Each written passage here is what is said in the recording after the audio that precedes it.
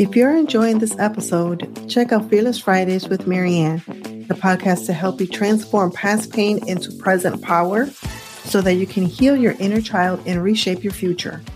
I am your host, Marianne Rivera-Danert in Rochester, New York. My mission is to see women worldwide live a free, fearless, and fabulous life. Subscribe to Fearless Fridays with Marianne on the Jazzcast Pros Network, available right here on your favorite podcast player.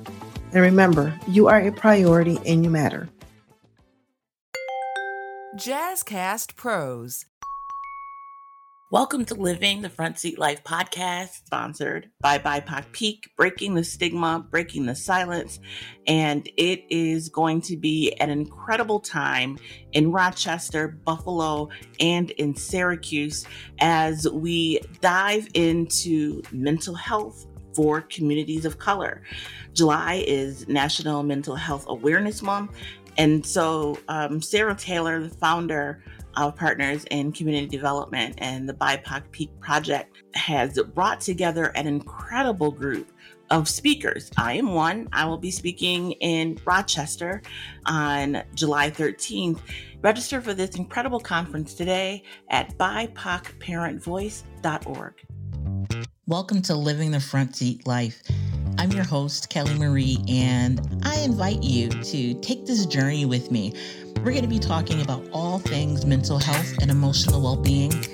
You see, I am a overcomer. If you are interested in figuring out the path for you to determine how and where you will drive your future, this is the place to be. We get to determine the ride.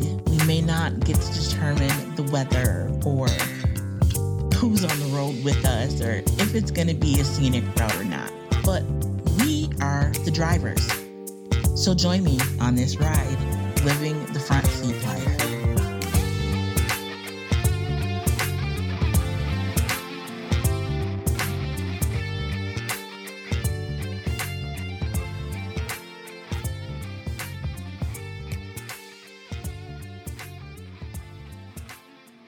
It is your host, Coach Kelly Marie, and today I have a guest with me who is a leader in her field. We are going to be talking about mental health, trauma, the trauma response, and bringing in, some of the healing process that will be happening in Buffalo, New York after the Tops May 14th massacre. So with me today, and I think that you will really enjoy our conversation, is Dr. Anel Primm. Dr. Primm is a Baltimore-based community psychiatrist who serves as Senior Medical Director of the Steve Fund. Now, the Steve Fund is an organization focused on the mental health of young people of color. Dr. Primm is also co-founder, chair, and convener of All Healers Mental Health Alliance.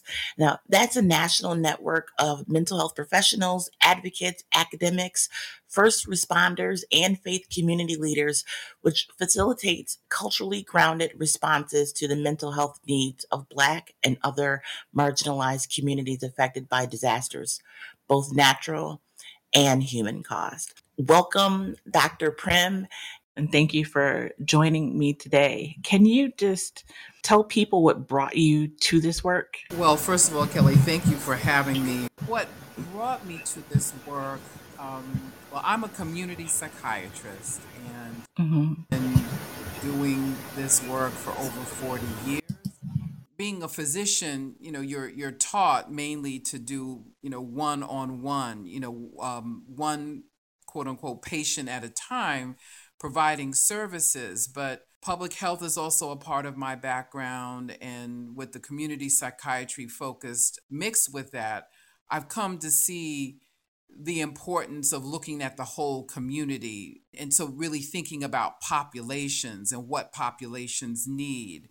And so my experiences in Baltimore really prepared me to continue being conscious of what people in communities need, being focused on not always expecting them to come to you, to come to me, but me and others who are in the mental health and related human service professions have to go to where the people are, and also to just be cognizant of what people say they need and want. And so I've just been drawn to that work. My family members were also in the helping professions, and I think that was an important foundation for me in terms of how you serve communities. And as far as disasters are concerned, colleagues of mine and I were just so devastated after Hurricane Katrina in 2005. And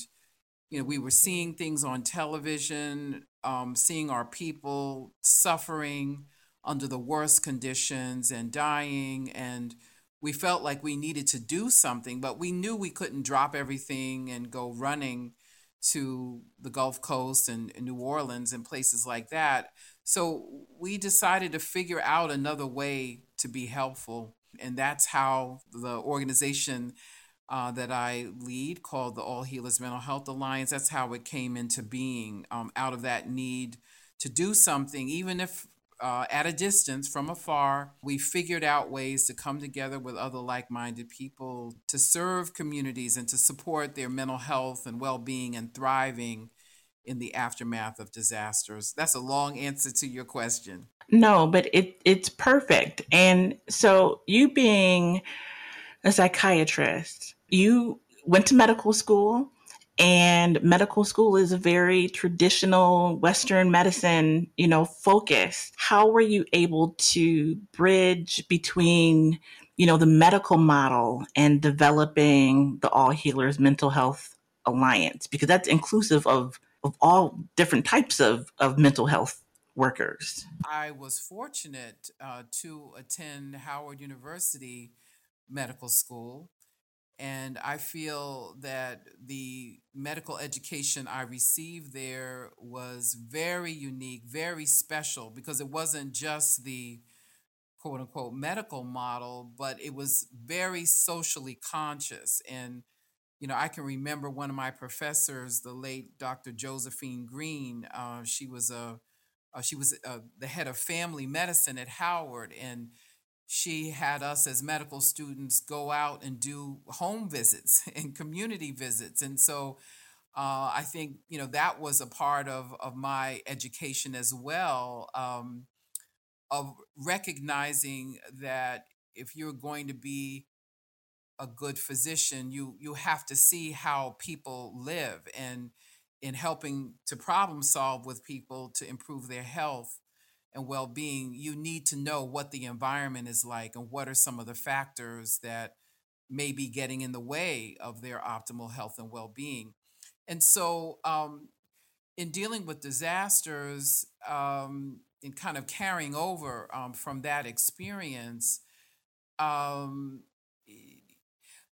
I guess there's two sides to it. Yes, I'm a psychiatrist and I treat mental illnesses, but I also need to be conscious of what mental health is, of promoting mental health, of preventing mental illness whenever possible, which means, finding ways to intervene when people and communities are exposed to certain risk factors. And there's a saying that former Surgeon General Dr. David Satcher and the late Dr. Carl Bell, one of my psychiatry colleagues, have always said risk factors are not predictive factors because of protective factors. And so that basically means that many of us are exposed to risks all the time, that could take us down the path of having mental health concerns or even a mental illness. But we could interrupt that cycle and utilize protective factors. Putting protective factors in place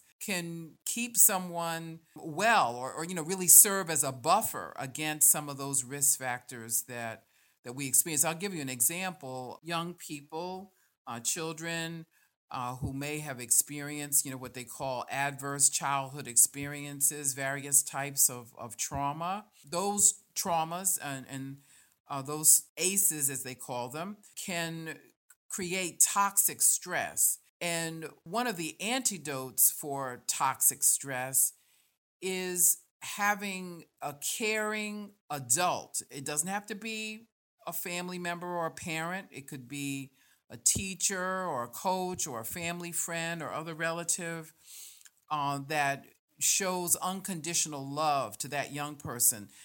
That can be a buffer. And I would say those are examples of protective factors, the adult protective shield and that unconditional love. And that's a kind of environment to surround a child with in general, but also in particular among young people who may have experienced, some type of trauma. And so by putting into place that adult protective shield and that unconditional love, we can buffer against the risks associated with those types of traumas, which, if you have multiple traumas, it can increase the risk of in adulthood having mental illness and substance use and physical problems as well.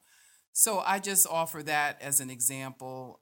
It's not only about treating mental illness, but it's also about working hand in hand with the communities driving the conversation and identifying the priorities and creating environments in which people can experience mental health, which, by definition is the ability to adapt to change and cope with stress.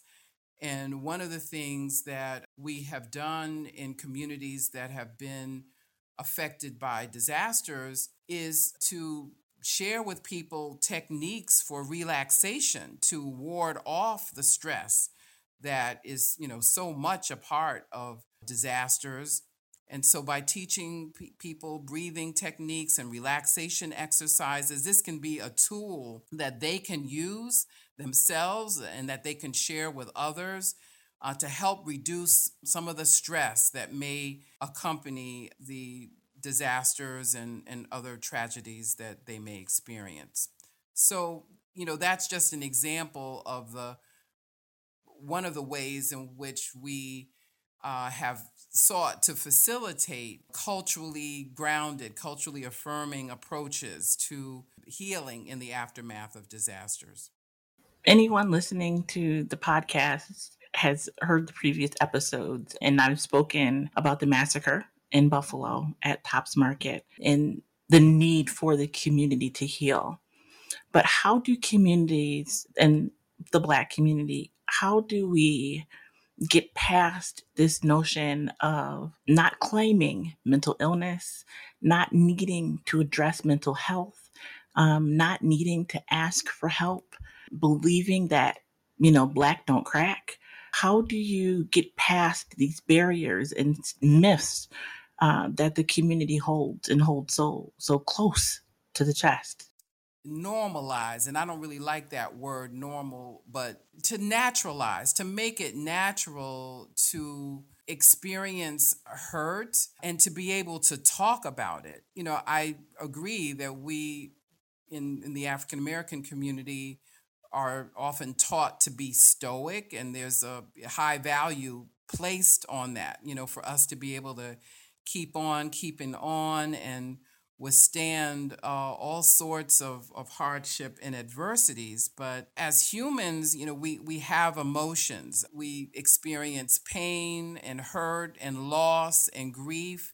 And all of those things can be helped by sharing. I mean, as humans, we're relational creatures. We need each other. We need to be together. And I think the massacre in Buffalo is a perfect example of a situation in which we need to come together. The healing takes place through interaction and closeness and togetherness and collaboration. And that's exactly what has begun to happen already, that people are coming together in healing circles, and some have, utilized their faith community as a way of healing together. And I mean, when you think about what the COVID-19 pandemic did, it kept us from each other. People talked about quote unquote social isolation, which many of us in the mental health community advised against using that language because, I mean, we might need to be physically distanced, but we did, hopefully, all of us found ways of still being socially connected, finding other ways to, communicate and be in community with each other, even though we might not always be able to be in person and very close to each other like we're used to because of just the human nature of suffering. I mean, this is common, across the world, across people of all different backgrounds. We, like other humans, need to be conscious that when we are hurting, we do need to come together. We do need to share. We do need to unload our burdens. And there's nothing wrong with that. In fact, that is healthy and cleansing and helps us be on track, to heal and thrive even in the midst of tragedy. I appreciate that so much. You spoke about different ways of healing, and one of the things you mentioned was healing circles. Can you just talk about what a healing circle is, how it works? I know this is a term that a lot of people have heard lately, but may not know what to experience or may not know what to expect, and may therefore not participate because they don't have the information that they need to make a decision on whether or not it's something for them.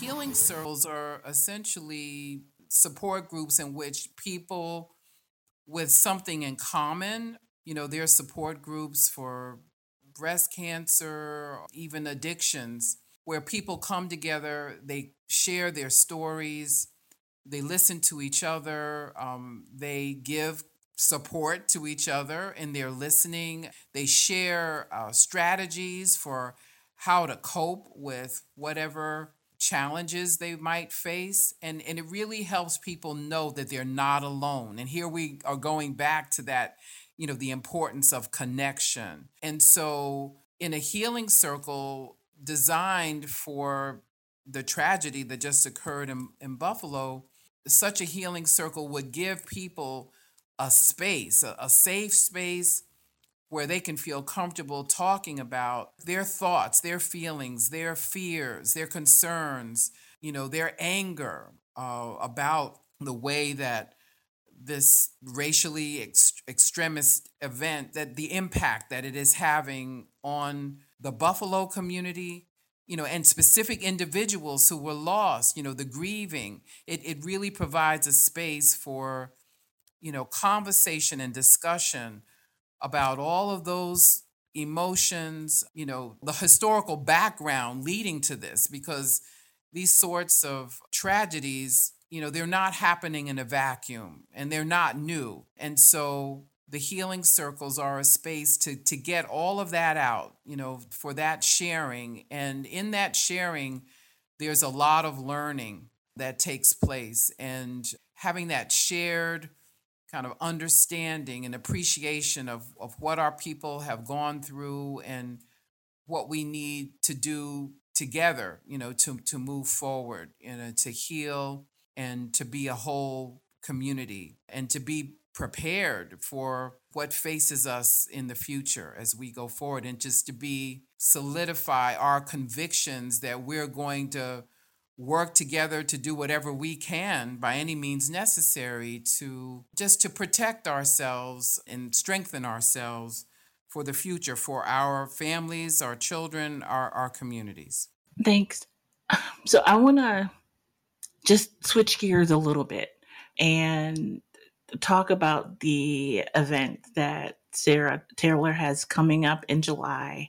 So July 13th, 14th, and 16th, she has mental health symposiums or conferences being held in Rochester, Buffalo, and Syracuse. Why is it important for white professionals to attend and get the type of learning that you received through conferences like this? They're going to hear from experts and peers and leaders, um, just the reality of what Black people, the Black community experiences. And, it's very important for mental health professionals, no matter what their background, to be able to have knowledge about the types of environments that people are living in, the social determinants of health that they confront, for them to learn how to be a part of the solution, to be able to identify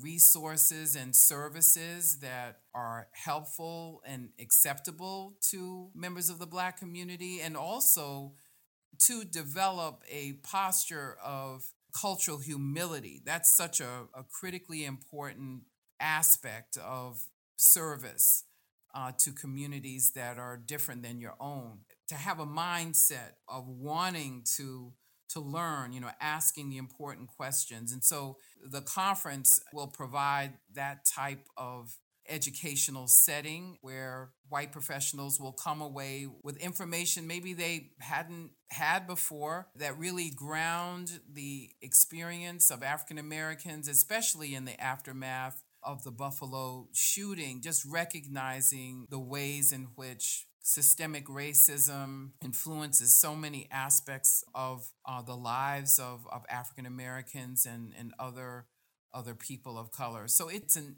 excellent learning opportunity, and it's not a one-shot deal. This type of learning is ongoing. It's not a destination, to be quote unquote culturally competent. I don't even like to use that term because it suggests that you've reached a destination and they have some sort of certificate, but it's really active, ongoing, and hopefully attending these symposia will whet the appetite of the attendees, to continue their learning process. I appreciate that perspective so much. I personally struggle when I'm just a straightforward person and just tell people, listen, you need to be there. Just because Black faces are on the flyer doesn't mean that white people aren't supposed to come. And, I get that like kind of sideways, huh? I don't understand what you mean. But that's been the response. Organizations will send their diversity, equity, inclusion person, or they'll only, circulate it around their Black staff.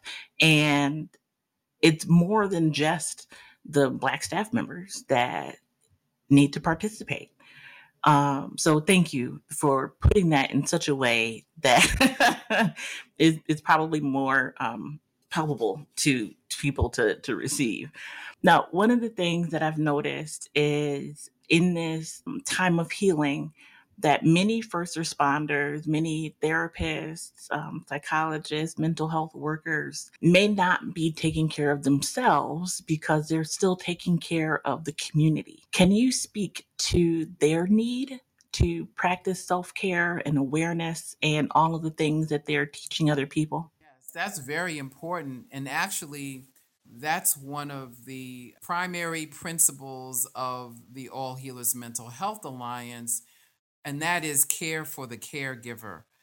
Sometimes when we're dealing with disasters, we're dealing with first responders who themselves may have had losses due to the disaster, or their family members may have been affected, and they have to put all of that aside and go running to the front lines to assist others. And so we encourage, at the end of our meetings, we remind everyone, we applaud them for their contributions to the community and their dedication. And at the same time, we remind them to also pay attention to their own mental health and well-being, because if they, are feeling broken or overwhelmed or burnt out, it will be difficult for them to continue, to give at the level that they give in their service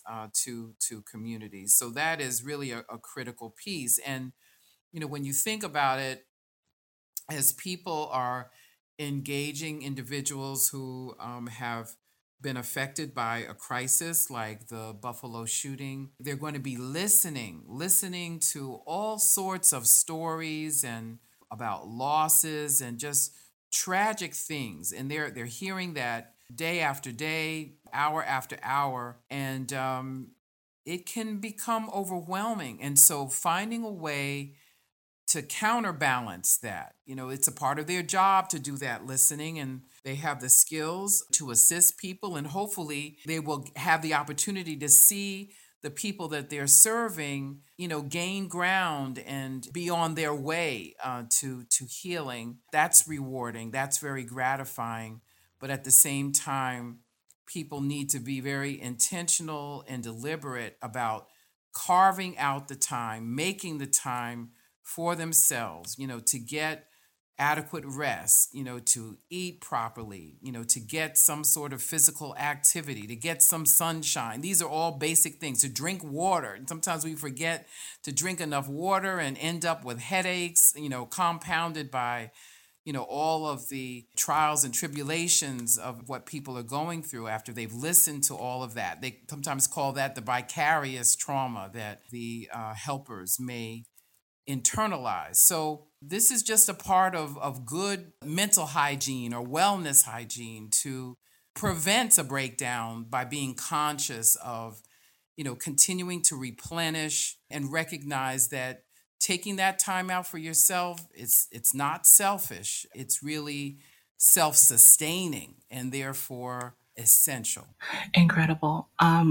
Before we close, I'd like to just kind of go full circle and touch back on a point you made earlier around mental health. If you could close us out with some signs and symptoms that people should be personally looking out for as they're healing, as they are going through this process, figuring out their healing journey, what should they be looking for by way of needing to ask for help? When does someone know that it's time to ask for help? We all, from time to time, experience sadness or anxiety or worry. But sometimes that sadness or depression or anxiety can increase to the point that it interferes with our functioning. And, the actual definition of a mental illness is a condition that involves our thoughts, our emotions, and our behavior, or a combination of all three, that causes impairment in our functioning. Whether we are functioning in roles as a parent, a spouse, a student, a caregiver, an employee, whatever our role is. Once those symptoms, whatever they are, start to interfere with our functioning, that's usually a tip off that we need to get help. If you can't sleep, for days on end, or you get so very little sleep that you can't function, you can't think, you have trouble making decisions. And, in the work that some people do, decision making is an important aspect of their job. When a student can't study their lessons, where their anxiety is so great that they're avoiding things that they're required to do, like go to school, for instance. Once a person becomes out of touch with reality, where they begin having what we call fixed false beliefs, delusions. These are all examples of when it's time to seek help. And I'm making it sound perhaps very severe, but, not eating enough and losing weight, not getting appropriate nourishment, or overeating to the point the person becomes ill. And of course, when people are feeling bad about themselves, even having thoughts of death or suicide, and we'll need to make sure to provide the suicide hotline before we end. But these are all examples. And there's some hidden signs of stress and mental health concerns that some people are not really aware of. For instance, grinding their teeth, which can be very, very detrimental to dental health. That's one way that stress comes out, one of the hidden ways.